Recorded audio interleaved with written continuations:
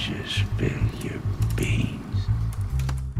Hello everybody and welcome to the latest episode of Spill Your Beans. We're doing a film review today of 3 films, and that is the John Wick trilogy. I'm joined today by YouTuber, streamer and podcaster Red Archer Live. Hello there. Hello, how you doing? I'm doing good, man. How are you? I'm good. I'm excited. I'm mainly, to be honest, happy to be doing a podcast where I don't have to do the editing. I'll be real with you.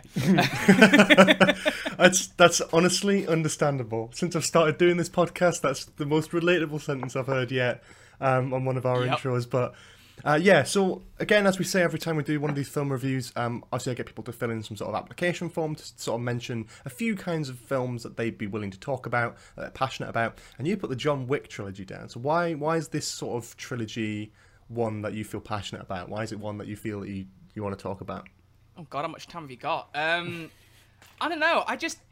It was weird because I came across it by chance because it was it's one of the games that I do on my YouTube channel is Payday 2, and they added John Wick in that game as a crossover, and I had no idea who the character was, and it was only when they started doing the promotions for the second film, I was like, well, he's in Payday, I'm doing videos on it, I should check the first film out. So I bought the DVD for about like £3. I got it dead cheap. I was like, I'll give it a watch to see what I think, and there was something about, I think, the action and the way it was paced and the way everything was done in the film that just hooked me right off the bat, and it was immediately like, this is a fantastic film.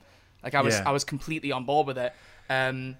Really, really liked it. Watched it back several times. I like watching the Cinema Wins videos as well, and like looking at all the details and stuff on that. So I found those particularly interesting because then you rewatch the film again, you're like, oh yeah, I see the little details and stuff he was pointing out. But after that, it was cinema. John Wick 2, John Wick 3, seen them several times, and I absolutely loved them. I'm of a mind, and I know we'll probably get into this, but I'm of a mind that personally I think each film improves on the last one just a little bit. Not massively, because they're all really good. Okay, that's an interesting one. Because I'm the opposite of that. Oh, God, okay. So this will be a really interesting podcast then, because I am of the opposite mindset where I feel like the first is still the best, and they get slightly more shit each time.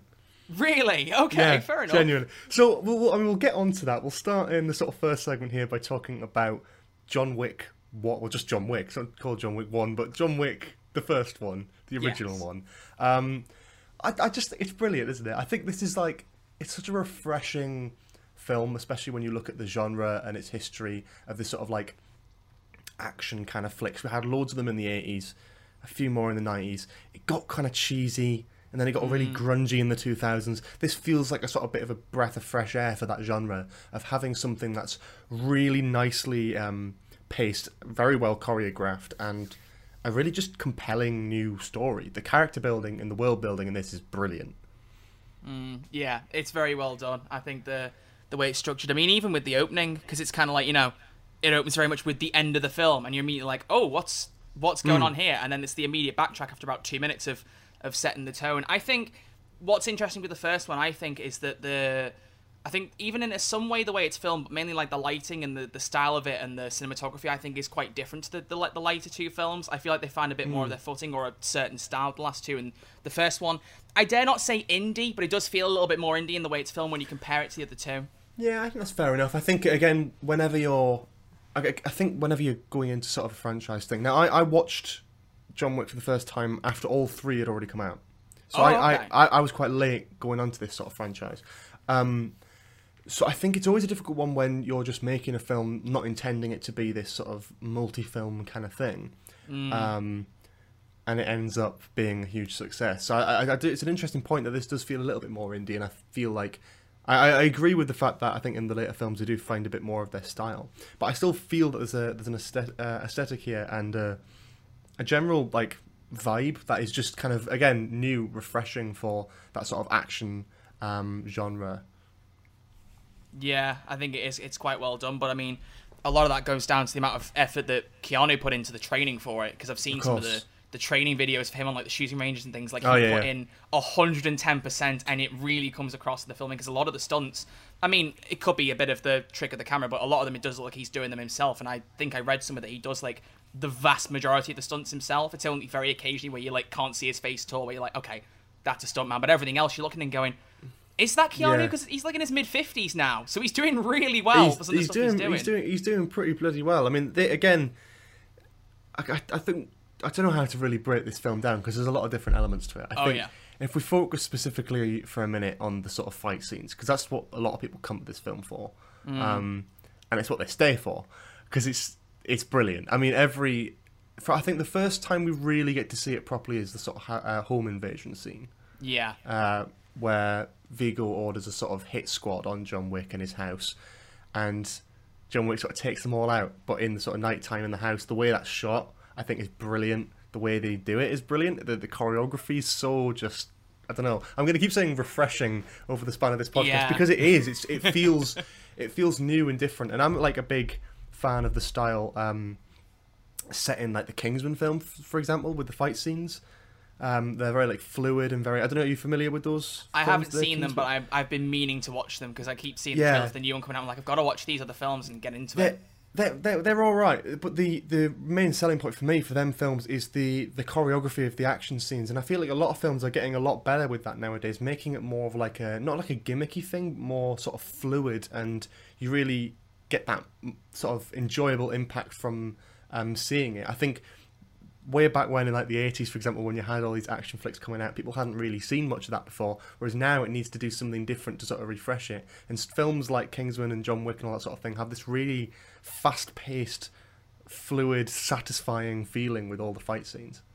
Yeah, and I think what I like most about the scenes, like in the home invasion one in particular, is that, you know, a lot of the kills are all very unique. You know, you got one where like there's him and the guy are back to back on the wall and he's ducking down and shooting through the wall. You got another where he's like got a guy on the worktop and he pins him down and I think he breaks his neck or something, I can't remember.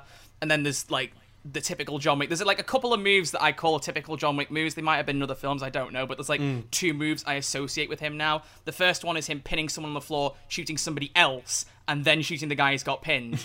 That is a great move that he uses like so many times and I adore it. And then the second one is the final kill he gets in the hallway where he's trying to stab the guy and then he just slams his hand down onto the knife to get it in, which is one I noticed he uses in John Wick 3 as well. And it's like it's a brutal move, but it's very kind of like, I don't know. Yeah. It sounds a bit psychotic to say enjoyable, but it is. Well, it is. I mean, that's what this sort of genre is kind of for, and I feel like John Wick did a really good job at almost kind of reinventing that, I suppose, really making those kills satisfying and hit harder, which is a huge thing anyway. I think it's really kind of a morbid topic to talk about in terms of like violence and stuff, but even in stuff like video games and stuff, there is a difference between different shooters, and that big difference is like the impact of things, how satisfying it is when someone gets killed or something like that, like the move sets, the choreography of it, and the way that works. It's the same thing with films, and John Wick again, and sort of similar to Kingsman in that respect, where the fight scenes feel really fluid but satisfying to watch. And I think that's what's so appealing about these films, that they're not just any other action film. They are sort of, they've got their own style, which is sort of breathing into the sort of modern generation of sort of action films and sort of shooter films generally. I've seen a couple of clips of Kingsman. I've seen the one with Colin Firth like swinging a mug to someone with an umbrella, which was a pretty unique move. I liked that. There's probably like loads on the film. There's loads of stuff like that, because it sort of plays itself as, unlike John Wick, it plays itself more as like a sort of comedic angle, so it has a little bit more room to be a little bit more far-fetched with it. But the music and the way they use the music with the choreography and the scenes, the way they have the camera basically flying around the scene, yet you can still follow everything that's going on, I think is brilliant in those films. Slightly different, but still quite similar, I feel, in respect to John Wick, with John Wick's own style of like this sort of fluid, fast-paced, you know, action. Yeah. And I think it's really well done. I think the thing about the John Wick trilogy as well is it does develop over these films as well. You get even more satisfying and elaborate ways of John Wick killing people throughout these films, and that's kind of what I'm looking forward to with the fourth one. As much as I'm not, and we'll get onto this, as much as I'm not keen on the third one as much, I'm looking forward to the fourth one because I'm just thinking, what more can they do? Because in the second one they had the sort of dog kills, didn't they? And then the third one, and that's obviously the car scene in the second one as well. And in the third one you have the horse and the motorbikes and the book, the library, when he breaks someone's neck on a book. That's the one I was thinking of. Like, that move is just, it's mental. I was looking at it, I remember seeing it in the cinema the first time and just going, oh, okay. Like, you're used to the styles of kills, but every time they introduce a new one, you're like, oh, you're going there. And it's even like with the shotgun. Like, that's not exactly an original thing. But, like, the way that he kills them and the amount of gore in it, you're like, oh, we're really taking it up a notch. Because there's, like, about 10 kills where there's just, like, like, as graphic as it is, just pieces of head flying around. You're like, oh, okay, all right. Well, one thing I love about the way this film, one of the sequences talking about those sorts of scenes in this film, in the first one, is the nightclub scene. I love that, especially the way it's lit, especially the way it's shot. They use the sort of nightclub lighting really well to their advantage, and it's so enjoyable. Again, like, he's just chasing this one guy down, but working through all of these bodyguards, killing them each. But it's the way the sort of neon lighting, and they use a lot more of that in the later films. I feel like that's where they kind of worked out their style a little bit, and they're like, oh, we need more neon in the next few films. But yeah, I think generally the action scenes are always brilliant in these films, and we're always going to sort of sing their praises. What do you think specifically about the story in this? Because I feel like the story in each of these films is actually quite different in terms of its general structure throughout these three films. And the first one is probably obviously the original, so... Yeah, the first one is... I mean, to an extent, all three of the films have very, very simple premises, and like it's weird in the sense that not really a lot happens, but it doesn't really matter because you know where the, like, you know, kind of where the start point and the end points are, and you're more there for the action in some ways, I think, as much as the plot. I mean, the first one is literally, you can sum it up in one sentence. You know, wife dies, gets a dog to kind of grieve with, dog gets killed, he goes to kill the person who kills his dog. It's like, you can pretty much sum it up in that sentence, and of course the car there as well. But like, I think it's what's really good about these films is the way in which it reaches that end goal. You know, like the different scenes, and like the nightclub scene you said in particular. Like, once I noticed what they did with the lighting, so like when he's still like kind of undercover and then kind of going stealth through the nightclub, when he moves, every kill that he gets that's successful is under blue lighting, and then when he moves into red lighting, it kind of like it doesn't go his way, he gets thrown into trouble. I think all that stuff is really clever. And even like the camera work, so when Yosef's running through like the main kind of like dance floor, and when it's focused on him, the camera's shaking around and all violent. When it's on John, it's really calm and like focused on him and stuff. I think really the stories are very simple, but it's the way in which it goes along and gets to that end point that's really good. And it's especially with John Wick 3, I noticed because I was watching it last night. I've watched each film like night after night after night before we recorded this. And the thing I noticed with John Wick 3 in particular was, you know, with John Wick 2, there was a slight recap at the start, which kind of filled in the gaps, because like I said, there wasn't much to fill you in on. It was like, oh, he's looking at his wife's died, that's about it, that's all you need to know. John Wick 3 is kind of like almost the point of no return, I think, where if you're jumping in with that film, you're going to need more context, because they don't really spend a lot of time like setting up what's happened. It's very much just, he's on the run, he's trying to escape, okay, he's going to this point, this point, this point. So yeah, I feel like you could probably jump in John Wick 2 and not know what's going on, but I think if you jumped in John Wick 3, your enjoyment would suffer, because while there isn't much to follow, you kind of need that context.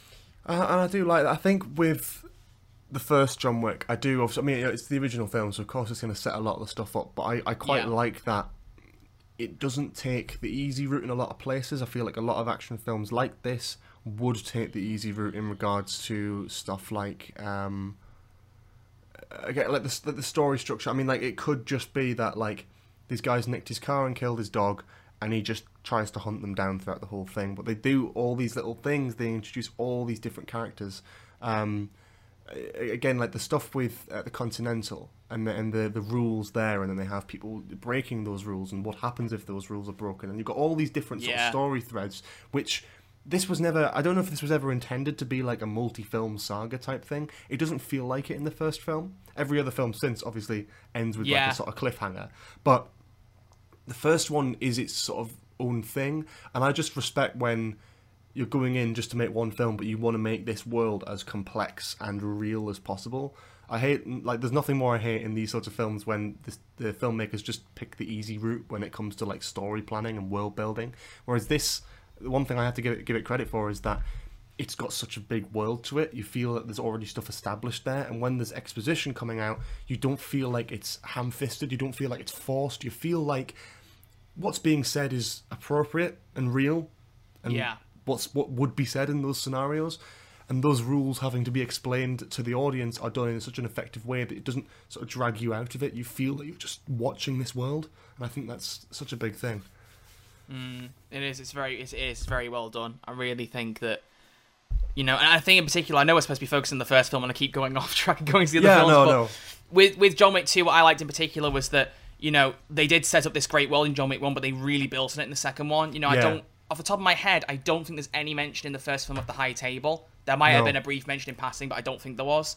And then, you know, they go into the second film like, here's the high table, and, you know, they oversee everything, and, you know, John Wick starts interfering with all of that stuff and starts to feel the repercussions of, you know, killing members of the high table and how that reflects on him and his kind of ties to the Continental. I really like that, you know, once they knew they were going into a franchise, they actually went with some real world building to make it interesting rather than just, here's another film where he kills a few good guys. I know, like I said, the story's quite simple, but it's good while you're going along to have that world building at the same time, so it is a lot of action, a lot of like really well choreographed fight scenes, but also you're building up the environment at the same time where you're interested to know more about that world.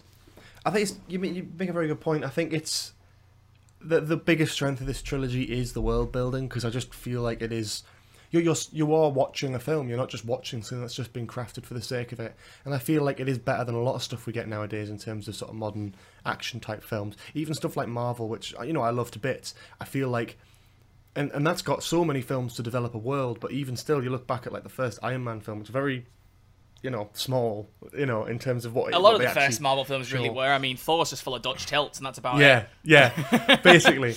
But with John Wick, I feel like just watching this film, you just feel like there's this entire world here. You feel that you know the whole sort of criminal underworld. And the best thing about that is, again, as you said, in John Wick 2, they build on that, and it doesn't feel unnatural. It doesn't feel like they're just throwing something on the table just to go, we didn't tell you this before because this, that, and the other. It's like, it's just not talked about. It just doesn't have to be talked. It feels very fluid. It feels like it works very well from film to film. And again, we'll talk about the later films in more detail after the sort of first break. But again, obviously, we have very differing opinions. I do agree that it builds on it. I don't necessarily think the film is better, though. And I think the first one really does deliver, in my opinion, the best out of the three in terms of an actual, like, film just to sit down and watch. If I was going to put one of these on, I'd probably put the first one on. Okay. I feel like, anyway. I mean, feel free to... Well, yeah, the first one is more of an isolated story. You know, even knowing that there's a second film, you could quite happily not watch the second one and still walk away like, John Wick's a really cool character, I like that world, and I don't need to see more, you know? It's like you said, 2 and 3 have very distinct cliffhangers, whereas the first one, it's kind of like, you know, at the end of the day, he set out to do what he was going to do. He's got a new dog, he's off home, he's literally walking off into the sunset. That's it. You know, you don't need more. Like, I think the films build on it very well, but the ending of the first film is done in such a way that if you want to stop there and just go, okay, I'm going to cut out here, you could do. Yeah, I think that's a fair point. I quite like that about this film, but I think as well, just generally the way the story's put together, I think is really interesting. I do like, obviously, seeing John Wick not always do great when he's fighting. Like, if he gets knocked down a little bit, you're like, oh, that's interesting. But I do love about the first films, they really drive home the fact that he is this sort of mystical character that everyone sort of fears. I love that. And as much as, again, I will praise the world building to the nth degree, I feel like a downside of this trilogy is that the more you find out about this world and the more you find out about John Wick, the less you sort of fear his presence a little bit.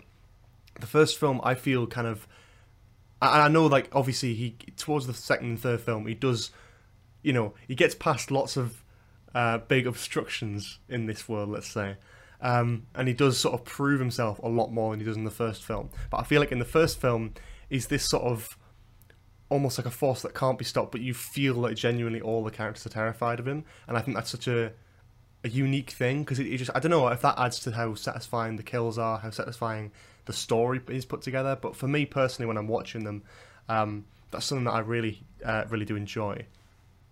That's a good point. I think, in a way, that probably stems from how they were doing it in the different films, because there's one thing that I really like in the first and second film is that one from Viggo when he calls Aurelio up and he's like, you know, why did you hit my son? And as soon as he says, oh, he stole John Wick's car and killed his dog, Viggo just goes, oh, and then hangs up. Like, any kind of, like, bravado he had in trying to threaten Aurelio, as soon as he knows it's John Wick, he's like, oh, no, that's fair. I'm going to go have a word with him. And the same thing again happens at the start of Chapter 2 with Viggo's brother. I can't remember his name, but his... like, second in command. He's also like, you know, why are we moving business because of, you know, this one car? He's like, because it's John Wick's car. And again, the guy goes, oh. It's like that, like, that fear of, the name. Whereas the thing I noticed in the third film is that, like, even the myth of the pencil kind of gets lost away a bit. It's more, you know, based on what he's done in the last 2 films. Rather than, oh, it's the man who killed 3 guys at the bar with the pencil. It's the man who, in the last week, has killed dozens of men because of a car and a dog. You know, like, I feel like the myth has evolved because of how much he's done in the last week and how noticeable it's been to the wider like Yeah, assassin world. I think that's always going to be one of those things that like does drag away from it the more films you make in a franchise. But what again, like one thing I really love about the first film specifically is that sort of mystery. In the second and third film, when they're talking about these things, like, oh my god, is the guy who did this? It's like, yeah, but we've seen that, we know he's done that, and it's cool, but we know that it wasn't, it wasn't flawless. He wasn't like totally invincible. He did get a few cuts and scrapes along the way, and he did come quite close to getting killed a few times. When it's stuff about like once killed like 3 guys in a bar with a pencil, like you'd never see that, and I know I don't want to ever see that, but We got close. yeah. But I like the idea that stuff like that sort of mystery we're never going to see, that it's, it plays on your imagination more. And that's what you feel in the characters, but that's what you feel in the audience as well, because they weren't there for it.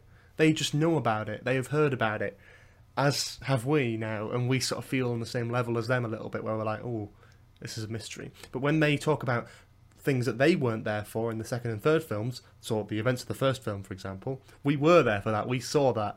So there's a sort of level of mystery which is taken away a little bit. I'm taking it you're not a fan of Solo Star Wars story then. Well, yeah,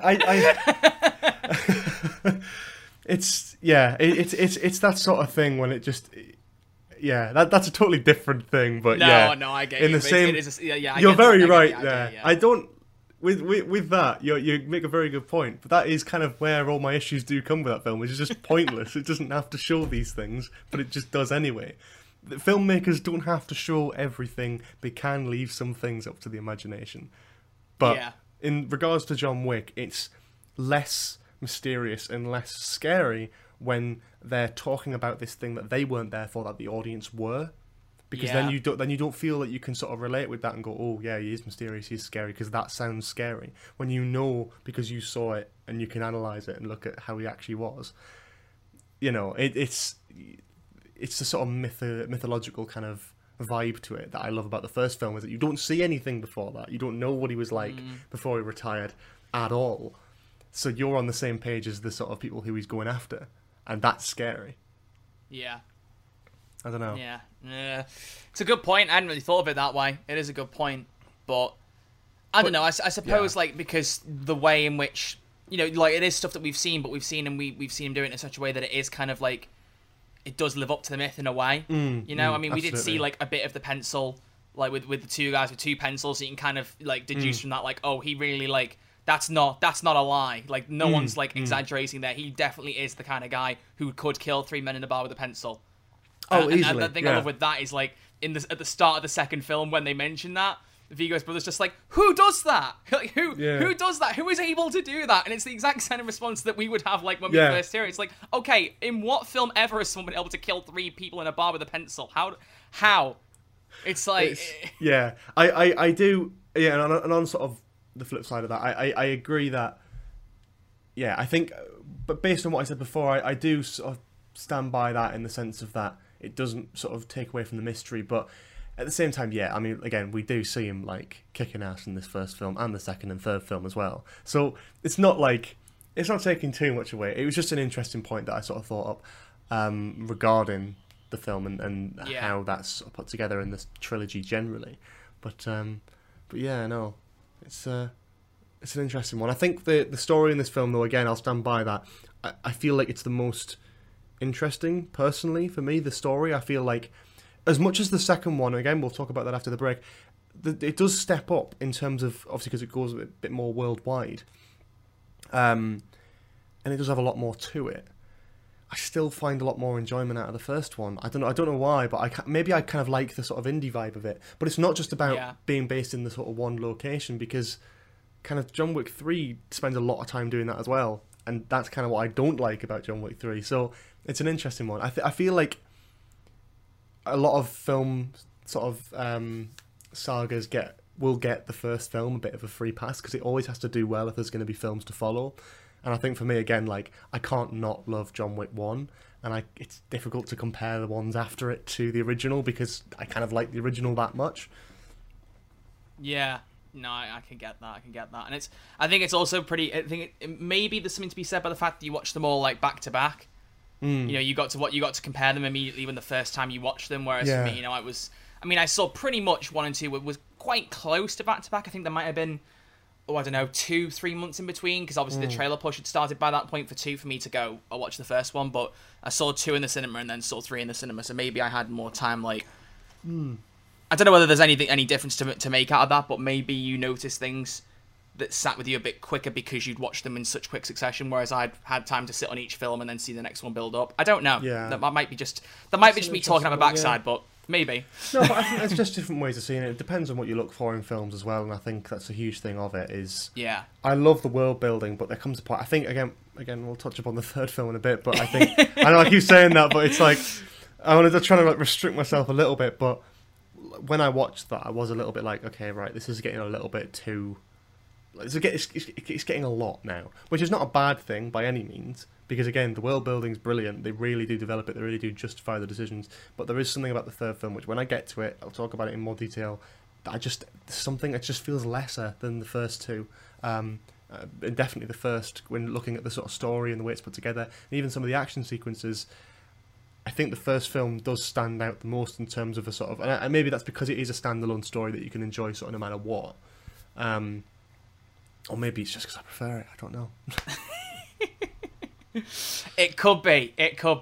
I don't know. And I think also something to note with me is that I'm a very, very optimistic person. It's very rare I'll walk out of a film and not like praise the merits of it. It's very rare. Like the last time I walked out of a film and was like, "That's absolutely terrible," was Cats, which is understandable. Understandable, yeah. Because that film was a mess. But like most of the time, like if a film is like more criticised or panned, I tend to either enjoy it or at least find a lot of good things in it. So I probably am like, in my head, like really homing in on the things I like about the second and third film. That might be why I like them more. I feel like for each film, there's like something that stands out to me. So for me, the first one is like the simplicity, the kind of like the indie vibe of it. It's a very simple story, but it does it in such a way that's really well done. And we can get into the second and third ones. But for me, the second one is the plot is a bit thicker. You know, there's more going on, and the world building's better. And for the third one, for me, it's spending more time with characters like Winston and Sharon. Like Sharon gets a really a much more time to shine, which I really liked. Because he's just kind of like the desk clerk in the first two films with some of the best lines in the film. I'm sorry to say, sir, but nobody's that good. Like stuff like that, which is just like absolutely beautifully quotable. Yeah. But like I think that's probably why each one, like I feel like it addresses different things that maybe previous films didn't do so well. Like Winston and Sharon and characters like that are in the first two films, but they don't really get a lot of time. Whereas in the three, you got Winston's going to get removed from the Continental. Sharon gets to show his prowess with guns and that kind of thing. The second one, I feel like I said, the first one, the plot's really simple. It's, dog gets killed, car is stolen, gets him back. Well, doesn't even get the car back in that film, but gets his revenge. Second one, it's, he's trying to bury everything. We can get. I'm literally doing the same thing as you. I'm drawing us into the second film before the break. But it feels like there's more. Like if you were to write each, the plot of each film in bullet points, I feel like you get the most bullet points out of chapter 2, because I feel like more things happen in that, which make it more interesting and more unique. That's definitely a really good point, and I think. Again, we'll talk about it after the break. I keep saying that, but I think this break is becoming a bit of a mystery. Yeah, it is, isn't it? Yeah, but I think really with John Wick 1, just to round that off, because I don't really know if there's much more to say about that, and we're about half an hour in, so we can always jump on a break now, and then we'll be able to talk more about John Wick 2 and feel finally relieved to talk about a different film. And then we'll still talk about John Wick 3 while we're doing that. John Wick 3 will be the only time we can settle, and then we'll start going backwards. Yeah, but yeah, no, I do agree with what you mean there in terms of how much is actually in the film. John Wick 1 is quite basic, but I feel like for me that's kind of why I enjoy it as much as I do. I feel like that's sort of part of it. I feel like when it's not trying to overcomplicate things, and it's not that I want something simple and easy, but when it comes to the action genre and that sort of style, I'm not looking for something that's really going to test my mind a little bit. And I don't think that John Wick 2 and 3 do that too much, but it is, as you say, a lot more than the first film. They have a lot more in them, and I guess maybe that's just not as much for me. But again, we'll talk about that after the break, which we're going to go on now before I end up saying that about 100 more times. Good move. When we return, we'll be talking about John Wick 2, but before we do that, we are going to be doing our little first segment that we always do. I messed that up. Our first little segment that we do on Spill Your Beans here, which is called the Record Spinner. So we'll see you after the break.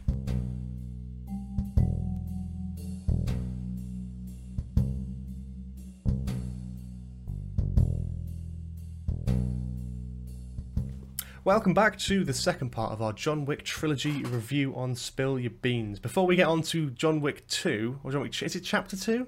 Chapter 2, yeah. Chapter 2, my bad. John Wick Chapter 2. We're going to be asking Troy here about his pick for the record spinner. Right, so So the record spinner, just sort of clarify for people who haven't seen one of these before, we ask guests to pick out either their favourite film soundtrack in its entirety or an individual track from a film that they absolutely love and could put above any other, a little bit like Desert Island Discs, but we're not going to rip them off. Probably shouldn't have named it. So feel free to let us know. We've got some great picks so far, but what is your choice today? I hope it's not too kind of like smooth brain going for a Marvel film, but I have to say that the Avengers Endgame soundtrack for me, there's something about it. I think it's also partially helped by the fact that the composer Alan Silvestri had done a few other Marvel films and was able to like call back a lot of motifs. Like if you watch the first Avengers film and then Endgame right after, you can hear a lot of themes of it being reused or remixed. But for me in particular, it's the one piece of music which is in 2 tracks, but it's mainly in The Real Hero, which is the funeral piece for Tony Stark, which is just like, I'm a big fan of like film soundtracks and like pieces that you kind of have looping in your head after you've seen a film, but there's something about that piece that I think was really, really beautifully written and really emotional that I think made it kind of elevate it above a lot of other tracks, because there are plenty I could pick out in that soundtrack. Like I could sit here and list a bunch of them to you and probably be here for 20 minutes. But it's the fact that it's also, I like how clever it is that the same music is like slightly inverted and then used again at the start of the film, when like he's still in the ship and you have the same kind of like motif with the strings, which is almost like a really clever way of foreshadowing that Tony is gonna die. It's gonna happen, and it's almost like preparing you like in the back of your head for that, because it's by the time you get to the funeral, it's a scene that you almost feel some familiarity in because you've heard the music such a similar piece, like, well, by that point 3 hours ago. Yeah, I totally agree. I watched Avengers Endgame quite recently, and yeah, the music's absolutely stunning. Again, as you say, with all the motifs and all that sort of thing that they can use, but obviously with the time travel plot as well, going back to like the first Avengers and stuff, them being able to use all of this music and all these sort of references within the music is brilliant, and it's so well put together. Yeah, it's a great... to the extent where I'll go back and then spot another one. Like I remember at one point, like the music that plays when he's grabbing the gauntlet off Thanos right before he dies. It's like, that's a beautiful piece. I think it's called The One. And I remember I've seen Endgame like hundreds of times, but like I went to the cinema to see it how many times in the end? I'm bad with cinema because I don't tend to go out for like drinks and stuff. Like my thing is like pop vinyls, which you can kind of see some in my set, and there's a cupboard full of them here. It's pop vinyls and cinema trips. So I went in the end, I think 9 times, because I love watching movies in the cinema. I absolutely adore it. So I'd seen Endgame loads, and at one point I went back to watch the first Avengers film and noticed that same piece from him grabbing the gauntlet was the piece that played as he kind of like falls back through the wormhole in Avengers. It's the same like build up of music, and every time I noticed a new one, I'm like, it's so cleverly done. Like, it was a very smart move to have the same composer on 3 of the 4 films to really, like, you know, reflect on some of his older pieces and modernize them and mix it up a bit to make it familiar and yet new for the last film. Because that's something that Endgame did so well. You know, it was something new, but also was based very much in familiarity with the time travel, etc. It was a perfect sort of homage to the previous, like, 20-odd films that they'd already made in the MCU. And it was also, I think, really helped by... picking the right composer for it. I think Alan Silvestri was perfect for that and did an absolutely phenomenal job with it. I think he's a brilliant composer anyway, but his work on Endgame and Infinity War as well, absolutely stunning. And I'm that's a great pick. That's a great pick for the record. Why, very happy to have that on there. Do you have a particular favourite track from this soundtrack that you'd want to sort of highlight? It's got to be The Real Hero. I don't think it could be any other one. Like, you know, just that emotion in that track is just, it's fantastic. Like this, like I'm not someone, like I will cry at a film or a TV show or a game or something, like if I'm even a little bit attached. I'm not like the most kind of emotionally rigid person, but there's something about that soundtrack every single time I watch the film, it's got me in tears because it's so beautifully done, and then it's such a good backdrop to everything you're seeing with everyone like on the pier and at the funeral and seeing all the people gathered up. Like it all complements each other, like everything so well that when you listen to the music on its own, which I have quite a few times, you almost start to feel yourself getting a bit emotional just listening to it because you can visualize everything so well. Yeah, absolutely. I agree as well. I've been in that position. I remember when I first watched it, I was definitely in tears, and then oh god, midnight premiere, 3 in the morning. Like, oh my god, my mum was with me, and like she's not as bad as me emotionally, but like we were both just like inconsolable. It was a very that film. I remember like listening to the music not too long after as well, and being like, yeah, no, this is shit. this has got me. But that's one of the reasons why, like, because I know we're gonna go to like my pick for favorite film, and my pick for that is something that isn't like it's kind of my favorite, but isn't, because my favorite film I would probably pin on Endgame for like how well it concludes everything, and like the music and the performances and all the plot.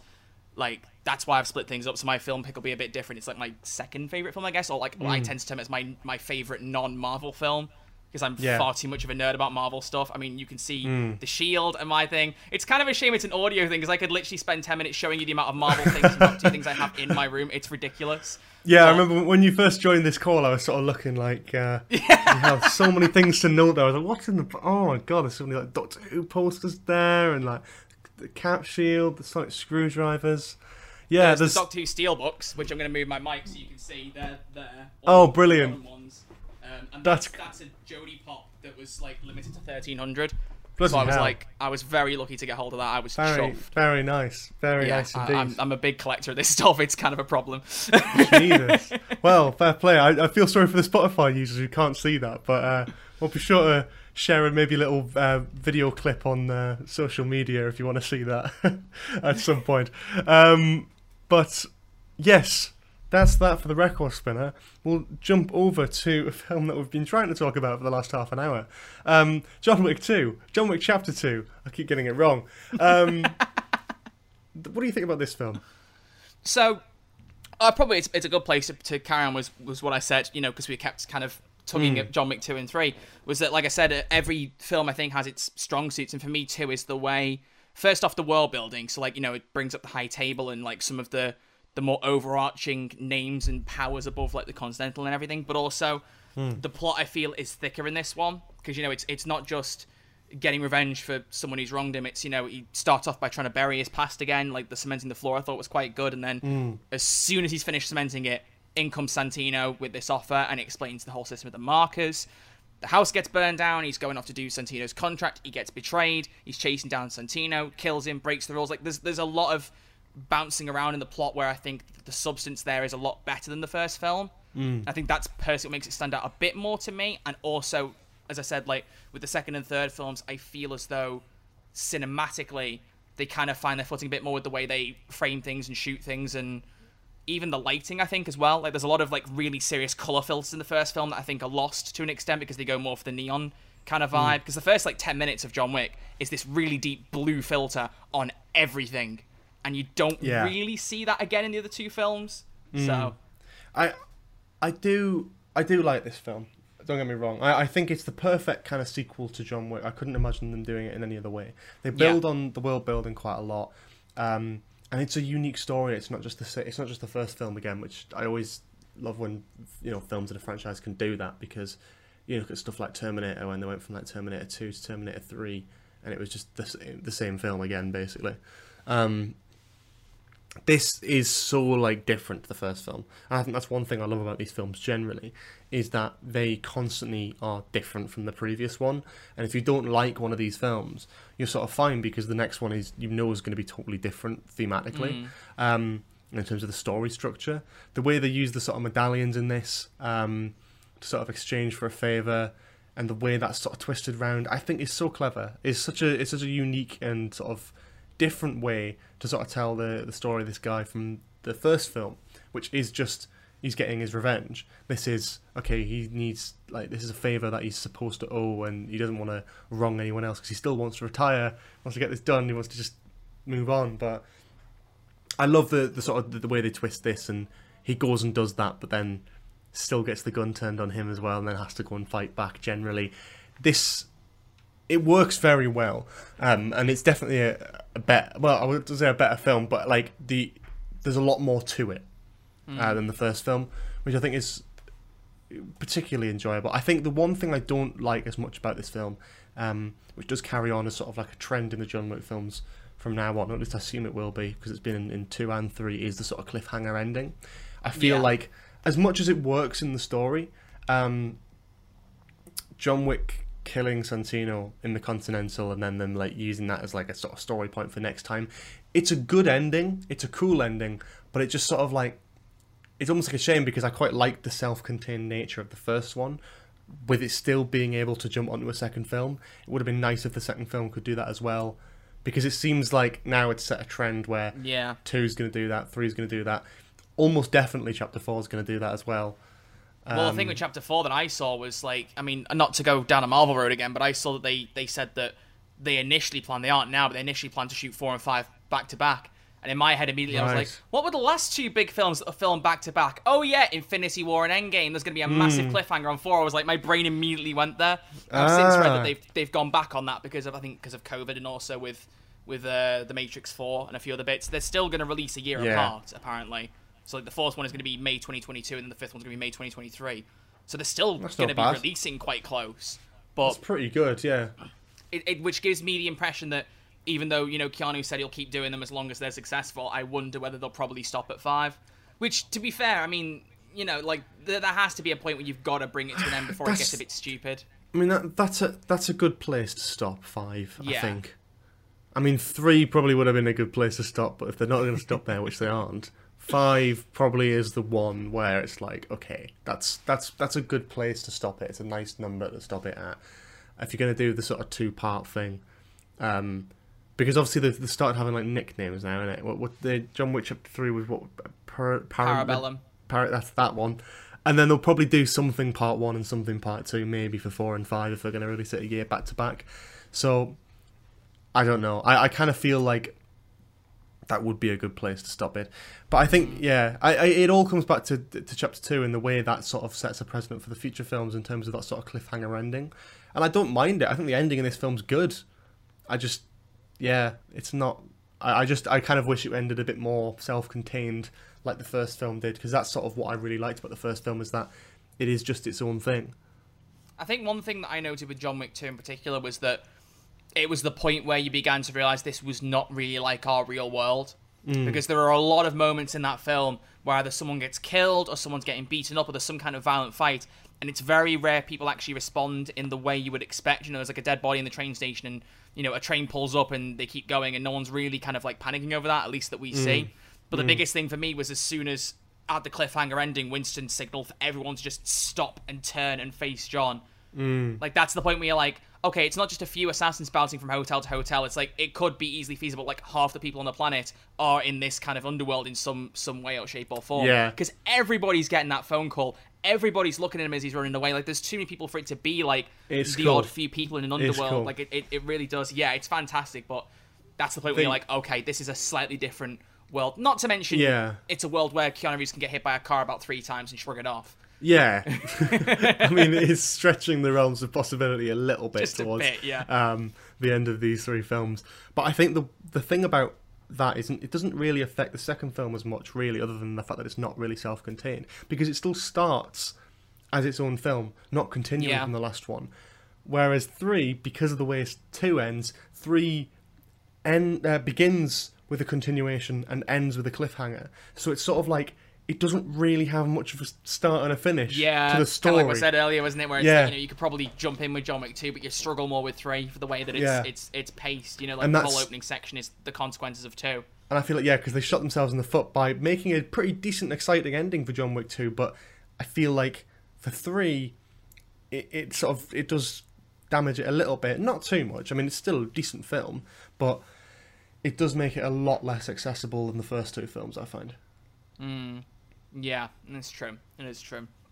But one thing I think we haven't really touched on in the first film that we'll talk about now a little bit is the casting.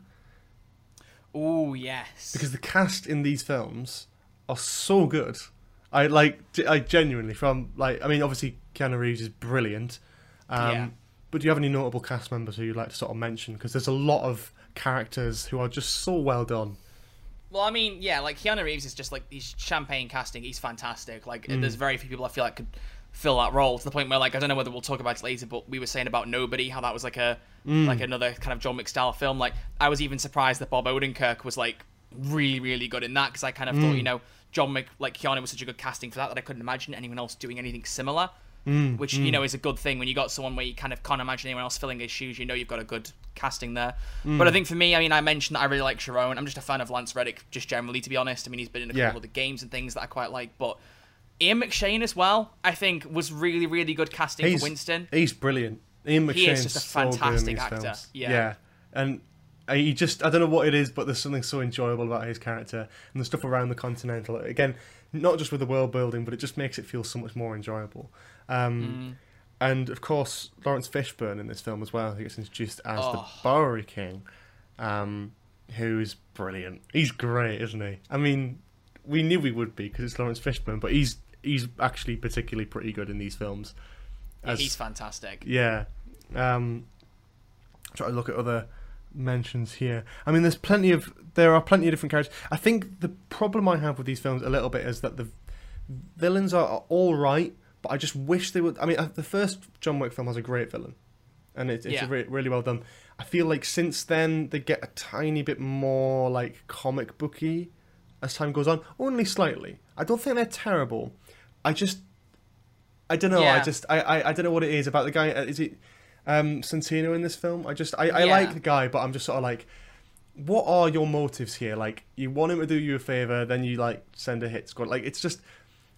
Yeah, my mum was kind of like that because I was funny again. I said to her like, I'm going to watch these films podcast. She went, I'll watch them again with it's a good reason. And one thing she picked up on was like, why is he suddenly turning on him after he's done the job? And I was kind of like, well, it's probably because Santino got rejected and burned down John Wick's house. Like once he's free of the market, it would make sense that John would get his own back because revenge is a very clear motif for a lot of these films. Like it makes sense that you do that. So I kind of saw it as Santino moving first. He knew John was going to try and get him, so why not kill him after he's done the job if he can immediately? But even with that as part of the character, like why did he decide to just burn down his house? I know it was like a sort of like, he wasn't going to, but he could have very easily just gone to this organization and been like, look, John Wick's not like picking up this marker, he's supposed to do it. That's part of one of the rules. Can someone talk to him? And then he has that same conversation with Winston. From a character point of view, Santino in the second film it makes a few decisions that I just don't really.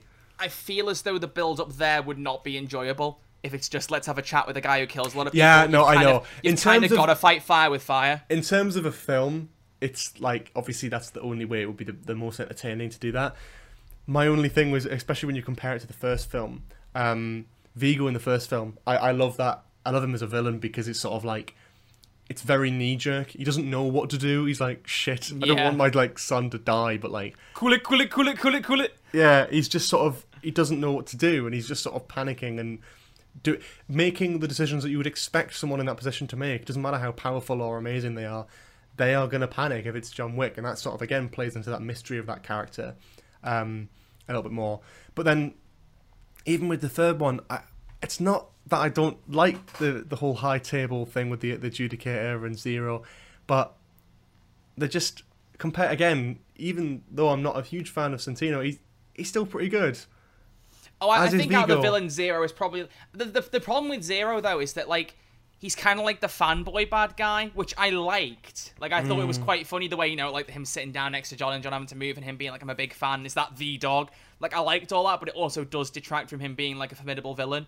Because he is just walking around like it's like best friends and all that kind of thing. And I did like the quips, but that in itself felt a bit more Marvel-ish. Like they had a big fight, he's got a sword in the chest and then goes, whew, that was a good fight, John. Like, you wouldn't see Viggo or Santino do that. So. Yeah, exactly. It was a little bit more almost comedic, that character. And then the Adjudicator, I feel, was a lot more generic, generally. And that might be a bit of a hot take. The mystery about them. I can't remember the actor's name, but they were fantastic. I thought. Oh, they were good. They were pretty bloody good. But it's like, oh come on! The one thing I love about villains in these sorts of films is motivation and sort of like realistic motives to do what you're doing. And I know she's like working for the high table or whatever, but it just didn't. It's just not. It wasn't really for me. I think again in terms of villains, the quality goes down film by film. Yeah, I mean, I'll agree with you on that. Then I don't really know what else to say about the second one. So I mean, we can just touch upon the third one a little bit more here, because there's a huge. It is an interesting one. I'm not really sure.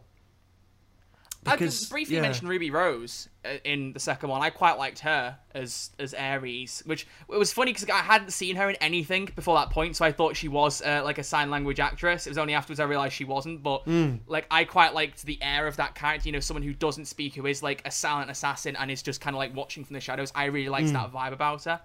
Yeah, that's yeah. I thought that was an interesting character. Side character, like, so not much to say. Yeah, no, of course. I thought that was a nice little. I didn't mind it. add-on. I didn't mind it. But I think like the second film is like a solid step up in terms of a sequel. It's a really effective sequel. I personally prefer the first film, but that by no means takes away from the second film. The second film is still pretty bloody good, and definitely a significant step up in terms of world building and in terms of the sort of general style of it. They've probably got more budget. They've probably got more sort of, they can work around little bits of it. I don't really know where to go with this because we can talk about the third film now a little bit, I guess. Let me look through it because I took so many notes. I said this to you before we started. Like, I was like, I'll watch the films and I'll take some notes and have some points down, and then ended up just writing basically a commentary of the entire film of like all the little bits that I really liked. Callback lines I think are quite good in the films. You know, like there's like I can't. There's definitely one in the third one. There's actually the one in the third one I quite like. It's more subtle, but like, you know, the first one you got the Russian translation, which I like the first bit anyway. I love scenes when you get someone insulting somebody in another language and they think they can't understand them, but they can. It's like you know, he's like, you know, everything's got a price, bitch, and he replies with not this bitch, and then he uses the same line later when Yosef rings who he thinks is Victor and goes, "Where's Victor?" And he goes, "Victor's dead. Everything's got a price." It's like, I love that idea that, you know, you can insult someone, they won't understand you. It's like in Black Panther. I know I'm going Marvel again, and I've got a problem doing this, but it's like that scene where he's like, does she speak English? When she wants to. I love that kind of like that joke there. The second one is in the second film is with Cassian, where it's you know, they're having a little drink in the bar and they're like, oh, you know, I'll make the kill quick, consider it a professional courtesy. And then they have their fight in the train. John shoves a knife in, says, you know, you pull this out, you're going to die. Consider it a professional courtesy. I liked that callback. Yeah, the third one was very subtle, which probably will be a good carry on onto the third film, to be fair, anyway. So I'm doing your job for you, apparently. No, was from Sharon. It was a really subtle one. I wrote the actual word down because I don't want to get this wrong, because it was right towards the end of the film. So right after the fight, before him and Winston go up onto the roof, he says to Winston, "Are we in place, sir?" And then right at the end, after Winston shot John, he's fallen off, he goes, "Well played, sir." Like, there's a little bit of a... Watching that back, it suggests me more, because when he first like kind of betrayed John, I was convinced he'd actually turned into like a bad character. But every time since, I'm like, no, he's got a grander scheme here. Like, he made sure to shoot him in the suit, which he knew was bulletproof. He made sure to push him towards the edge of a building where there definitely were things to break his fall, as violent as it was. I feel like he had a grander plan there and knew that John would survive. But I like the little subtle callback from Sharon there that, you know, there was a bit of a plan going on there. Yeah. I think in the second film, I do, just to sort of touch on, there's like one sort of final bit that I really kind of enjoy is, I love when he gets back to sort of New York City and he's sort of being sort of tracked down by loads of different people, and he's sort of being like hunted by all these different like assassins and stuff. That's so entertaining, because it's sort of like, you feel like everyone's trying to be subtle, but he's also just trying to, like, he's evading everyone, and it's kind of, that's kind of almost a little bit of my problem with the third one. Just jumping into that, is that it does take my favourite part of the second film and then just make it the whole like third film, which is like, okay, but if you make a sort of a decent segment feature length, it's not always going to work as well. And I feel like those scenes in the second one, for me, I find more enjoyable than most of the third film, even though it's doing basically the same thing in a weird way. There's the stuff in the train stations and stuff with like the sort of the silencer like holding to the chest. I think that's brilliant. That's great. It's great. The third one, I think the first like proper set piece that I love of that one is the history museum, I guess it is, with like all of the throwing knives and tomahawks and stuff. That is that whole scene, start to finish, is fantastically done. That's brilliant. Very, very brutal. And I think there is a compliment to be had about, you know, because it is just a fight scene after fight scene after fight scene pretty much in John Wick 3. I think the only one that maybe suffered a little bit was the Morocco one with him and Sophia, I think her name is, where they're using the dogs. I feel like that set piece maybe goes on a bit too long.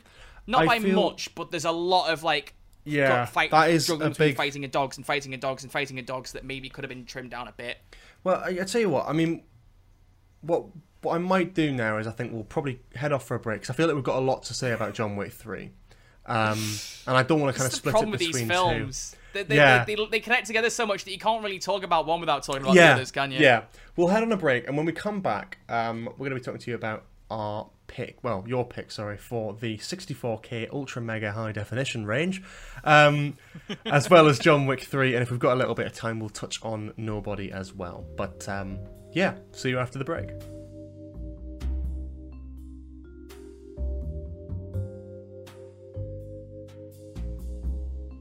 Hello and welcome back to the final part of our John Wick trilogy review. Before we talk about John Wick Chapter 3, we're going to be talking to you now, Troy, about your pick for the 64K Ultra Mega High Definition range. We asked guests on Spill Your Beans to pick their choice for a film in this very exclusive DVD collection. It's not a DVD, it's not a Blu-ray, it's not 4K, it's not a Criterion collection, it's not a Steelbook. Get them all out of the way. This is the most exclusive, and barely any films get added to it. And you get the lucky privilege today of adding one of your favourite films to this collection for everyone to enjoy. What do you pick? So I've got, I had one film in my head immediately, which is one that I put in the application form, I remember, when you picked it out. I was like, have you seen this film? You were like, no. I thought, right, it's a good chance for me to kind of like sell it off before I do it. Like, because you said about potential honourable mentions, so my one I would pick as an honourable mention would be The Fly, the 1986 remake with Jeff Goldblum. Because that film, I only just watched it. I mean, great festive film. I only just watched it Christmas Eve last year. It was a film that I didn't know much about, and I feel like a lot of the films I go see with my mum, she's like a very good influence with this stuff, but that's just because we watch a lot of stuff together. It's quite funny. But she went, you should watch these films. I saw this when it came out, and I remembered it being quite good, but I want to watch it again. And I was kind of like, oh, do I care? But she said Jeff Goldblum's in it, and I went, okay, I'll give it a watch. I'll see what I think. And it sounds very dramatic, but that film did quite literally blow me away. There was something about it that I thought was absolutely fantastic. I mean, to briefly explain the plot, I don't know how many spoilers I should go into, so I'll try and be careful. But to briefly summarize it, it's basically about a scientist played by Jeff Goldblum, who at the same time dresses like Mr. Bean, never been able to unsee that, who experiments with these teleportation pods and tries to, in the 80s, show that you can come up with this amazing teleportation tech. And when he tests it upon himself, he inadvertently combines his DNA with a fly, and over the course of the film, slowly morphs into a creature, which I don't even think you can even name, really. Have you seen the film, just for reference? I haven't seen the film, but I'm looking at photos. You haven't seen it, so I'll be very, very careful. You should definitely watch it. It's on Disney Plus now in the UK, which is what I thought was quite surprising. So it's it's accessible. It's well worth watching, genuinely. So I'll be very careful. But what I will say is, the thing I love most about it is, for an 80s film, you typically watch like older films now, especially people of our age. It's very easy to fall into kind of the trope of going, oh, all the visual effects will be terrible, all this will be really boring, it's going to look really dated. I am genuinely, even though you can kind of still tell it was done in the 80s, it doesn't surprise me at all that it won an Oscar for like visual effects and like for practical effects and makeup. Because the way they did some of the stuff of the film, I'm dancing around it because I want to be careful for your sake and for everyone else who's listening, because honestly, I can't recommend the film enough. But the way it's done in stages throughout the film is like about 6 or 7 stages where like the practical, the makeup is changed around and new things are done. It's genuinely impressive to the point where I wouldn't want I almost prefer it being practical, because CGI these days can look fantastic, but I think there was something so charming about the fact that it was all practically done. There was no kind of like visual effects in it. It was beautifully done, and because it came from a director, what's his name? David Cronenberg. Yes, David Cronenberg, who's known for like body horror type films. Like he really lent into that kind of style of his filmmaking and did it in a fantastic way. Jeff Goldblum's performance was fantastic. He should have won an Oscar for that alone. Gina Davis was brilliant as well. But it's a very good self-contained story, which did get a sequel, and it's kind of like John Wick in the sense where you didn't really need a sequel, but the sequel is panned. I don't think it's as bad as people make out. It definitely isn't as good as the first one, but it deserves more credit than it has. But I think the performance of Jeff Goldblum combined with the practical effects make that film absolutely fantastic, and I cannot recommend it enough for people to watch. So if you ever do watch it, I want you to tell me because I want to know like if you. I absolutely will. Yeah. Yeah, it's fantastic. But now I've got to make sure I spend more time on the film I actually wanted to pick because that went off like. It's a hell of an honourable mention. It's honestly like it's a fantastic film, very very close to the one I picked, which is Bad Times at the El Royale, which is. It's a film, it's weird, because that film, I only really saw, I think it was a trailer in the cinema for, and there was something about it that caught me immediately. It's, I mean, I'm literally going to read from the Wikipedia for, like, the first sentence. It's a 2018 American neo-noir thriller film, so it's done by Drew Goddard, and at the box office didn't do well. It came in as a loss. It made $31.9 million against a $32 million budget, so not much of a loss, but, like, with marketing and stuff, it wasn't super successful. But there was something about it to me of the concept of basically there's these 7 different strangers that all converge on this one hotel in the late 60s, which for one thing makes the soundtrack fantastic. There's a whole different bunch of like 60 songs that are brilliantly done. But you've got Jeff Bridges, you've got Cynthia Erivo, you've got John Hamm and Chris Hemsworth, who is fantastic, who kind of plays the... Villain is a difficult term to use in this film. I don't really think there is a villain per se, because everyone kind of has a dark side in their own way, shape, and form.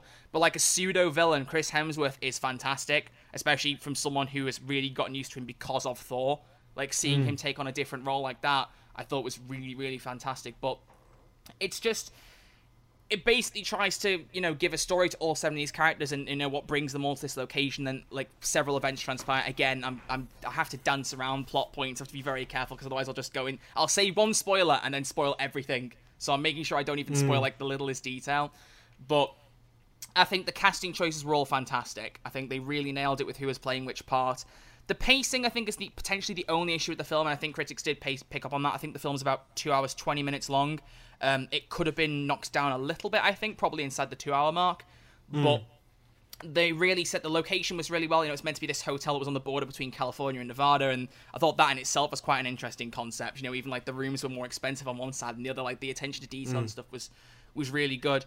But I think the time period that it was set in really helped. I think having it be something that's a bit more old-fashioned and then combining that with the music and the sound, like the soundtrack, both of the film and the actual licensed music, really backed it up very well. But the plot is, to me, is just very interesting because you don't really understand a lot of the characters' motivations until like their plots come to a head. Be it if a character dies or if a character is like, you know, making it to the end of the film, you finally find out their true intentions, and it keeps you guessing in a way that I think a lot of films sometimes struggle with. But I think that film managed quite well.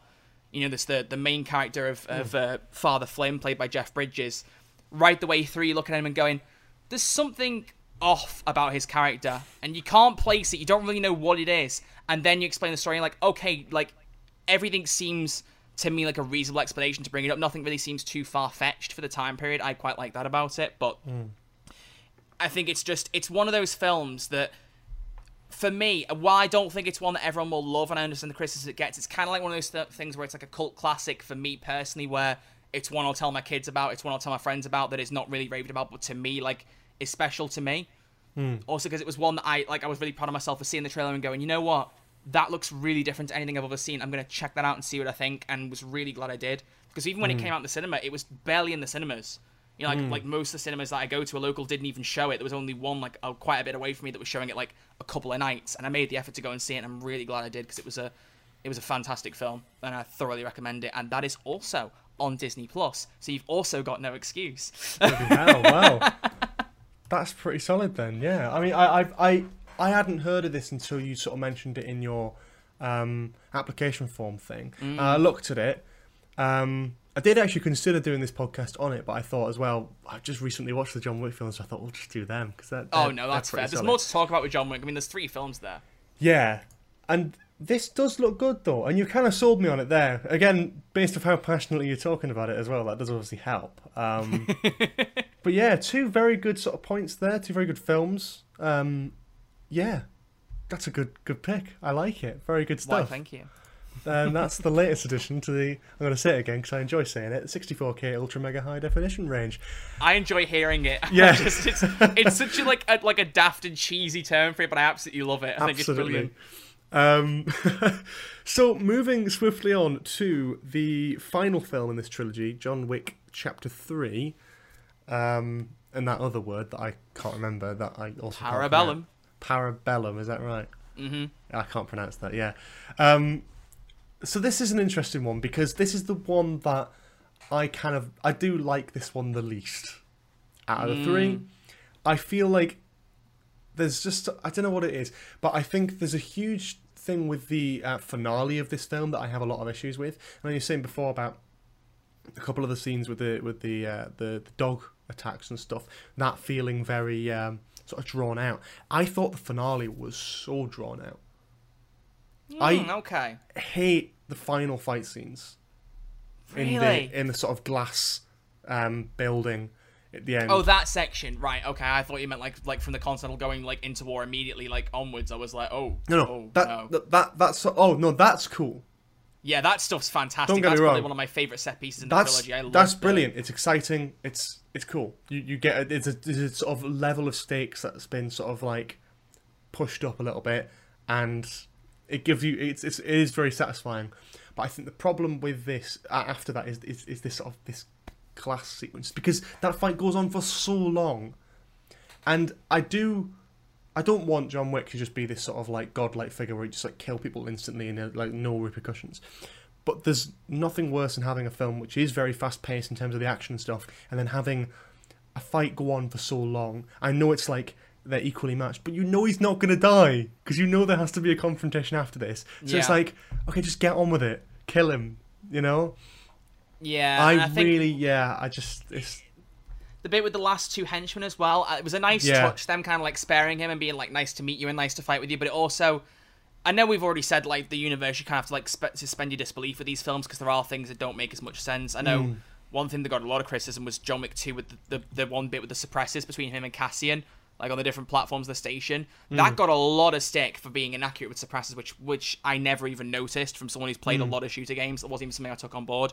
But stuff like that I didn't mind, but it was kind of like, you know, those two guys did have John beat almost immediately and spared him, and then he ended up winning, which kind of made it feel a little less deserved. There were plenty of chances they could have got him and chose not to. It was odd, but only because that's sort of because it dragged out for so long. I can't remember exactly how long it is. Maybe I'm exaggerating it in my own head, but I remember watching it and being like actually bored of that sequence, which is not something I should be feeling in an action film. I was sat there, I was like, I'm just gonna go on my phone for a bit because I feel like I can look away and the same thing will be happening. They're going to be fighting, no one's going to win, and then someone will win. We know it's going to be John Wick. Yeah. So it's not like there's no. I don't want it to be super fast. I don't want John Wick to be this sort of godlike figure who can just kill people straight away. But that particular sequence was just so dull, and I don't like Zero. I don't like him as a sort of bad guy. Anyway, he was all right for most of the film, but that sort of fanboy stuff from then onwards just not as enjoyable. And that whole sequence of him sort of trying to get to the sort of basically the end of the film, this being the sort of final fight kind of thing, was just no, it just wasn't it for me. It was very video game boss battle, but one that drags out for far too long, and you're just like sick of it by the end. That's the main problem I have with this film, is that sort of ending, is that's the climax of the film. And right after we've had this really cool action sequence, right after I've had some really good set pieces, like the stuff in the library, the knife throwing at the, I think it's the History Museum you said before, I think it was. Yeah. I can't remember what exactly building it was. It was something like that, I know that. But you throw in the tomahawk and the knives and using the book to snap someone's neck, the stuff with the horse, the stuff with the machetes, and then you end with this. It was just like, oh, that's a shame. That is a shame, because I do like a lot of elements in this film. Again, it's so different to the last one, and that's what I love about these films. But this kind of thing wasn't really for me. I think the stuff about trying to find this mysterious guy in the desert who's like gonna do something, it felt very, I guess, very contrived in the sense that it's just a very sort of get out of jail free card kind of plot. I know you may not agree with that, but I feel like with those aspects of, he goes abroad again for a sequence and still ends up in New York, but it's like, he goes to find this person who can just put out the call and make everything right, and then it's all conveniently wraps up really nicely. I know I'm contradicting myself because I've, in the same sort of topic of talking about John Wick 3 and talking about John Wick 3, I said that I hate the fact that they're trying to be too realistic in terms of the fighting, but then I'm complaining about them not being realistic enough, because that just feels far too far-fetched for me, that oh, he just seeks this random guy in the desert and he can solve everything, and everything wraps up perfectly enough where it feels too convenient. With the first and second film, at least, I felt like what was happening there was a realistic response to what had already happened and where it was going. Whereas this film, it was like it's almost like they had to wrap it up in a way where it would end how it had to end, and they had to get to that point somehow. So they had to have this thing with Winston. It's like, oh, is he going to kill him? Is he not? And then Winston kills him, and then it just felt very, I don't know, disappointing. I think after the first two films, I was kind of like, this is really solid. I wasn't too big on the second film in comparison to the first, but it's still a really good film. When it came to the third one, I was like, there's some fantastic set pieces, some fantastic ideas, brilliant choreography, but the story and the villains just do not hold up to the first two at all for me. Yeah. But feel free to come back on that, because I know you like this one. It's difficult because because a lot of what you're saying is fair, but it's not really changing my opinion. I'm kind of like, I think the Elder is a bit of a weird one. I'll back you on that. You know, he has to go to the desert to meet this mysterious figure. I think the only problem is, you know, if they made it be someone who was like in a building in New York or something, it would have been a bit too basic.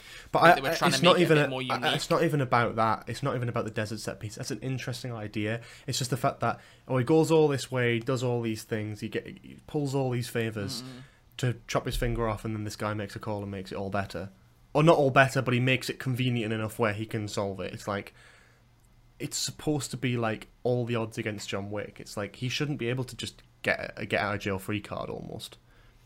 I think the problem is, though, by that point, the odds have been against him so much there really wasn't another way. You know, like, it's at the point where the odds were already as bad as they could have possibly been at the start of the third one. Like, you can't get much worse than everybody on the planet gunning for you. Like, there had to be some kind of thing. I think the problem with a situation like that is that no matter how you get out of it, you're going to have that situation of, oh, it is a bit of a get out of jail free card. I don't really think there is a better way to get out of that. Yeah, I know. I see what you're saying, and I do agree with that. I think it's just, for me, it felt a little bit more far-fetched than the previous two, which the first two have a great balance for me of realism and being far-fetched enough where it's enjoyable.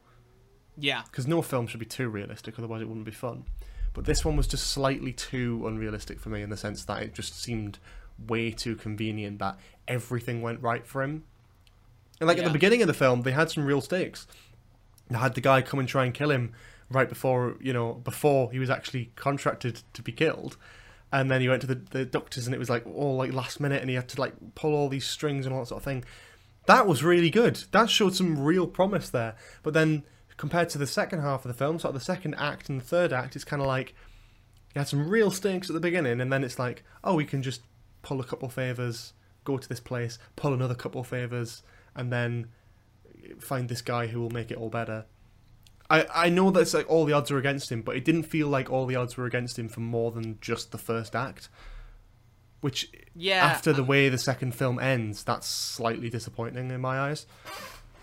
I wonder if, though, in one way, now we know there's at least 2 more films coming, like, what he did there with The Elder, he can't do again. You know, That's true. That does help. That's true. Not like a typical get out of jail free card where you can like a time travel thing. Whenever you put time travel into a film, you kind of go, well, how do you get out of any other situation now when you've introduced time travel? With this, you know, he's made this deal with the Elder and specifically gone back on it. He's not going to be entertaining that luxury again if that comes along. And the High Table did want John Wick dead still, because he did disobey what they said. Like, at the end of the day, I see the deal more as like not something that fixed everything, but something that gave a reason for everyone to not be attacking him whilst he went back to the Continental to have the final section of the film. Like, if he'd survived that section, you'd have gone into 4 with people still going mental trying to kill him, like, constantly. Yeah, so, no, that's true. I know, because I feel like the vibe now, the 4th one's going to be like, you know, him and the Bowery King operating from the shadows, and everyone, whenever they get a chance, will want to kill him. Because the thing I wonder about the Bowery King is, was he also intended to be killed? Because he fell pretty hard after those 7 cuts. And I get the vibe that, you know, he was probably caught, and Zero and the adjudicator probably just walked off and went, our job here is done, and then, you know, we happen to just get up a bit afterwards and go, all right, are you pissed, John? Because I'm pissed as well. It's like, you know, I don't think they anticipated him surviving either. Yeah. So I feel like both, like, it's going to be a bit more of like an underworld, shadowy behaviour from both of them going forward, where they still be that same vibe. I think the place where they leave the film is interesting. I think the 4th one will be pretty good, hopefully. I just think what they did with this one could have been. I feel like the first two are very exceptional action films, and this one is good, but it's not as good. And I think that was where I sort of had a bit of disappointment with the story. I think generally the action set pieces are brilliant.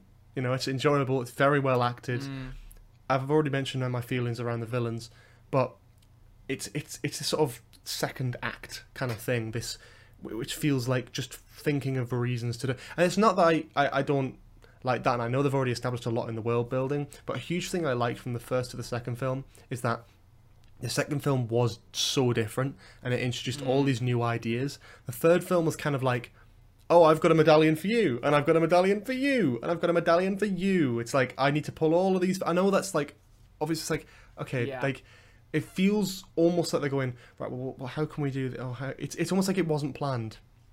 And it's not, I mean, that considering, if that is the case, and it wasn't thought of ahead, like, I like to think that they've got, you know, when they knew they were doing 2 and 3 as like sequels, once the second one came out, I'd like to think that they thought ahead and did plan 3, 4, and 5. Generally, as sort of a general note, if they were going to continue it. But you know, if that is the case, if that isn't the case, sorry, and they just sort of kind of sort of had a vague idea and just sort of planned it as they did each film, then it's a pretty good payoff. But that's always my worry when they don't plan. And I don't really know the ins and outs of it. I don't know if that is the case, but that's kind of the way it comes across. Is there's such a huge like step up in world building and quality from 1 to 2, but then in the third one it's just like, oh, we've got medallions. You can just have loads of medallions for people, the exact right people who can do the things that you need to do and get him to the place he needs to get to. I know that's how storytelling works. I'm aware of that. It just feels a lot more far-fetched to noticeable. Me. And exactly, noticeable. A bit just too obvious. I would have liked to have seen him really struggling before he got to the place where he could use that get out of jail free card. It feels like he had a few instances, killed a few people, and then was like, right, okay, I'm going to go and do this now. I feel like, well, I'm going to use your own words against you here, so be ready for this. But I feel very much as though, you know, if he'd lived in that kind of consequence for a bit longer, you would have had the same problem again of, you know, these fight scenes are a bit too long. You know, kind of get to the point we know he's going to survive. How's he going to get there? I feel like if he'd spent more time before he'd gone, actually, do you know what? I'm going to go do this. It probably would have been like, okay, where's this going? You know, we've had some great set pieces. He just keeps running around killing people. Where's this going to pick up? And I think also it's worth considering that they probably went into John Wick 3 already planning that ballerina film spin-off. So they already had to put one location in there to set that up. So you like. I wasn't aware of that. What's this?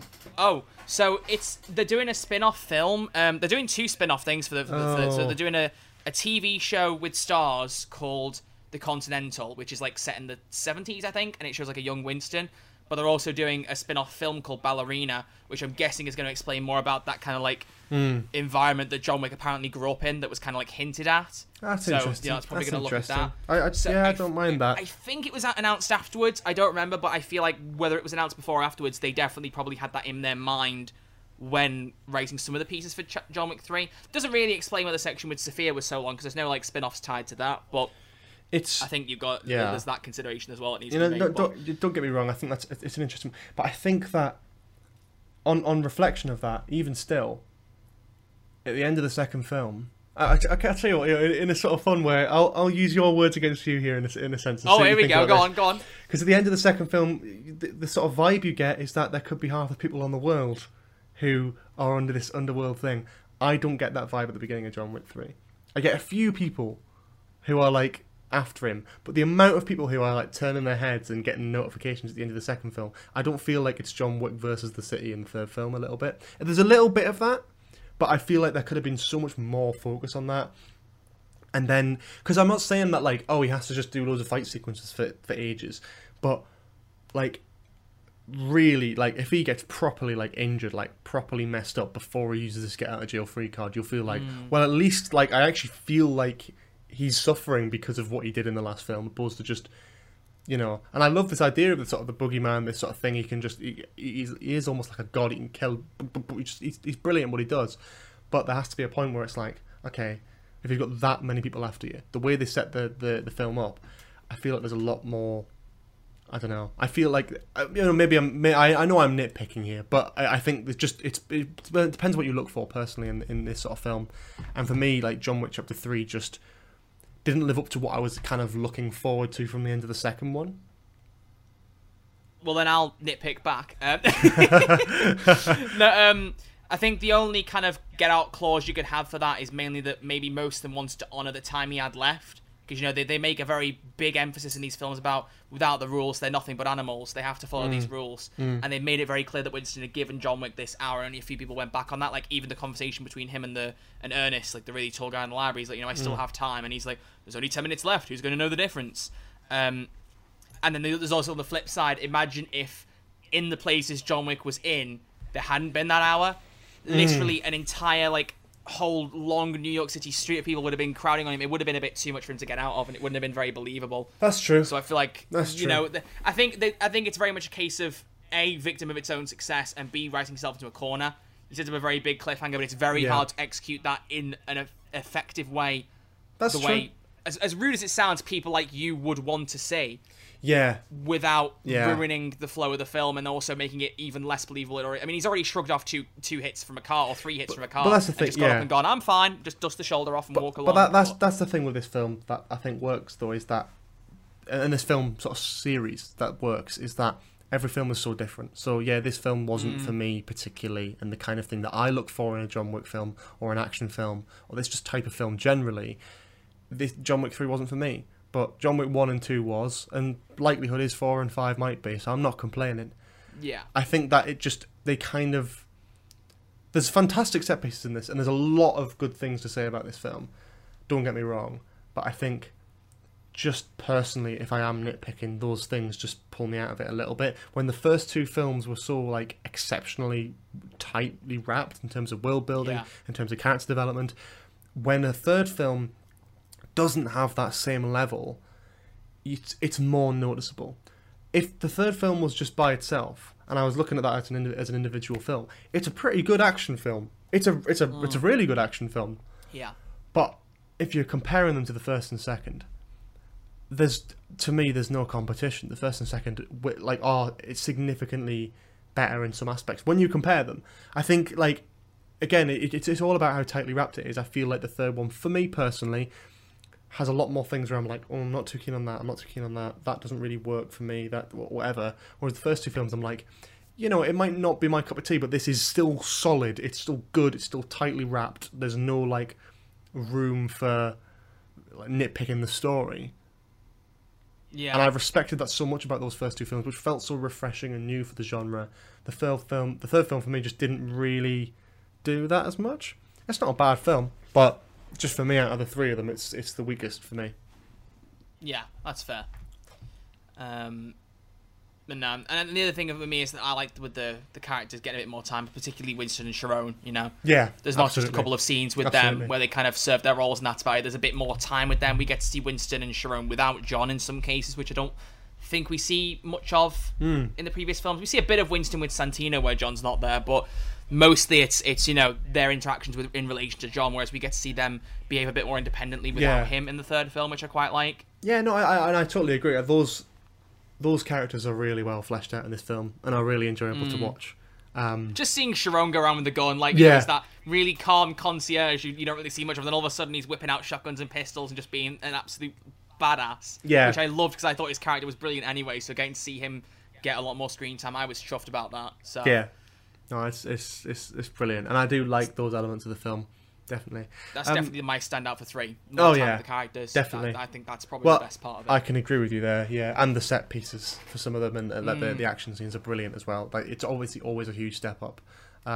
Again, with the horse and the machetes and the knife throwing, the book takedowns and shit in the library, so well put together. We're going to wrap this up shortly, unless there's anything else you really want to say about John Wick 3. Good film.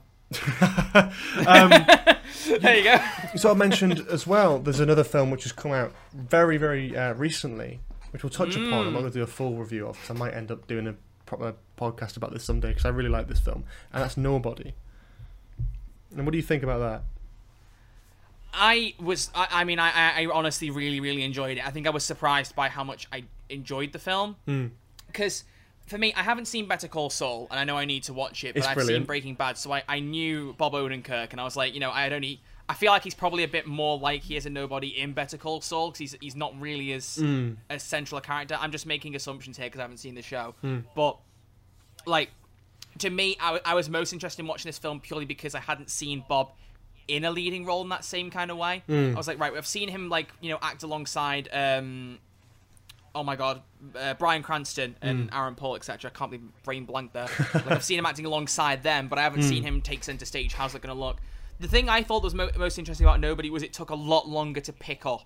With John Wick, it's very. I mean, it opens with the ending, which is one thing, but like, there's a very quick set of events from wife dying, getting dog, getting car stolen. Like, that's all within about 5 to 10 minutes. Whereas Nobody, I feel like it was about 20, 25 minutes before like the house sequence, or 30 minutes, where you really got to see him act the way he used to. Which I think was kind of welcome this time. It was a nice change of pace. I didn't want it to be. I knew it was going to be like John Wick, but I didn't want it to be. I didn't want it to be too like John Wick, because I was kind of like I don't just want it to see John Wick with Bob Odenkirk. As cool as that would be, I want it to be like its own thing, and it was. Yeah. I liked the fact that he had a family, that he was like, Yeah. and he was sort of like, his son thought he was like a lame dad or whatever. It was a lot more comedic as well in places, which I really liked. It didn't take itself too seriously. I think thought the relationship between him and his wife was a bit weird. Like, it took me a minute to clock on what was going on there. I was A like, little are they, bit like, odd. estranged or something? And then he literally like walks up to her and goes 5 feet away from her face and goes, "We haven't had sex in 3 years." And I'm like, "Oh, okay, you've clarified. Fair. Okay, I'm with you now. I get it." It was just so strange. It was a weird like, one. The pillows between them in the bed, and I was like, "What is going on? But what is happening?" I think that the huge thing about this film is, again, the fight choreography is so good. Yeah. That the villain is weak in this. The story's not great. But because it doesn't take itself too seriously, and the fight sequences are fun, it's one film that I could just put on any time and just absolutely adore. It's a lot of fun. And especially, and I don't want to give too much away because I know it's like a new film. So obviously if you don't want too many spoilers, obviously like duck out. But seeing Christopher Lloyd kill two guys oh my god, with that's like what I a was about to shotgun. say. Like, it felt very Oh my 80s action romp, God. but it was like I scream and We laugh got at that. I thought it was Doc brilliant, Brown going with like a mentally into it. shotgun, and him just. I mean, he's in his 80s and he's absolutely I honestly killing it was in like, this. He's gonna die. What's going? Is he just accepting his death? And all of a sudden, he's just gonna put like a sword off onto the sheet. And I'm like, okay, never mind. I was like, this is ridiculous. I was like, there's no way they're gonna like do it. But they did, and they delivered as well. And Bob Odenkirk is incredible in this. The scenes that he does, the scene on the bus. Oh, yeah. The scene on the bus is so good. The scene on the bus is scene on the so, bus is so good. good. The way it ends with it, did he put like a straw in the guy's neck or something to let him breathe? Yeah, that was fantastic. It's dark that was as amazing. fuck, It's but like, I oh my love it. God. It's so good. Yeah. The thing I like about the dad with the shotgun, though, it kind of reflected a bit in John Wick, was like the care home like staff member. I feel like he was, a bit clued up on what was going on. He was kind of like, stop making as much noise. I feel like that was because he knew, what he'd used to do, and it gave me very much the "Hey John, hey Jimmy" vibes from the first one. It's like, you work it again? It's like, I'll leave you be. Like, he knows, like, not to question. He's like, just keep the noise down, and it's okay. I like that reflection, but the standout to me was the very, very end, putting the claymore on the shield. Oh, that's cool. That was where I just was like, oh god, because there were a couple of bits in that film where I was like, I want to see if there's any set pieces that are different or better than John Wick.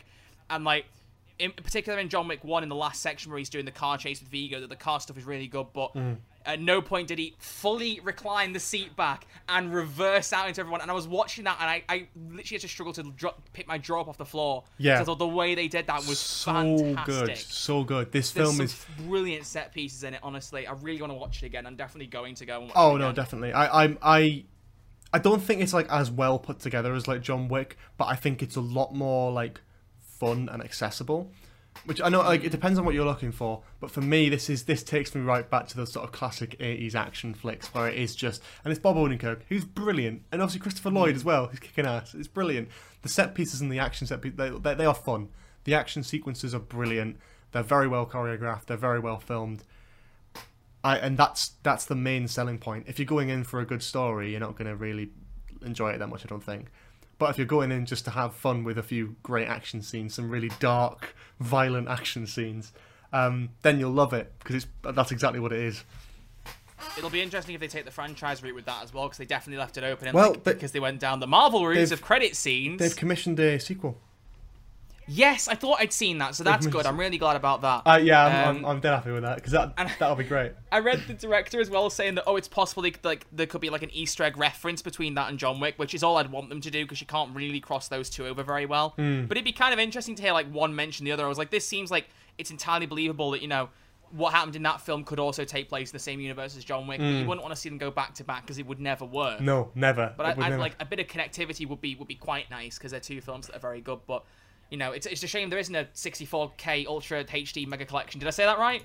I think I did. Vaguely. I think almost. Okay. I was gonna say almost there. Well, that's not too bad. But I'm glad there is. I'm sad there isn't one for that, because I'll have to get the Steelbook. I've seen that on Zavvi, and I'm like, that looks good. Yeah. It's a very simple Steelbook, but I like it, and I'm gonna grab it. But it's a great film, and I think it's a good place to end this off as well, with a little bonus film in there that isn't quite John Wick, but is John Wick enough that it's like, if you've seen all the John Wick films and you're looking for something new to watch that's in that sort of same vein but slightly more comedic, takes itself a little bit less seriously, then Nobody's probably for you. There's definitely some very good mirror images in there between that and John Wick 1. Absolutely. The burglars in the house first off, then a house fight scene, and then burning down the guy's money stash. Like there's some very distinct mirror images, but it's done in a way where it's familiar yet entirely different. Yeah, and I think it's I respect that. But I think that's a good place to sort of end this off on. Do you have anything you'd sort of like to promote, shout out, all that sort of thing? Now is the place to do that, so I'll let you do that without smacking my fan, hopefully. Well, thank you. So introduce me. So you've mentioned the YouTube and the podcast. So the YouTube channel is Red Archer Live. That's a gaming thing, if anyone is interested in that. There's a lot of Payday stuff, but I'm trying at the minute to spread out a bit more and do other games. The podcast I do is called The Redcast, which is a show, literally just reading off the name of the show, it's all about exploring the world of entertainment and the forms it takes. So talking to actors, YouTubers, streamers, musicians, all sorts of stuff like that. So you can find that on Spotify, on a bunch of other podcast platforms. Links to that can be found by my main point of contact, which is my Twitter, which is @RedArcherLive. So if anyone wants to kind of know what shit I'm talking, then Twitter's the best place to go, because I'm tweeting all sorts of stuff on there. Brilliant stuff. And if you obviously want to keep up to date with the latest on this podcast, we are @SpillYourBeans on Twitter. And obviously, if you're listening on Spotify, give us a follow, listen to some of the other episodes as well. And that's basically it here. We'll see you next week with another film review. See you later. Bye-bye. I don't know how to end that. I wasn't sure whether you wanted me to say something, whether you were going to end it.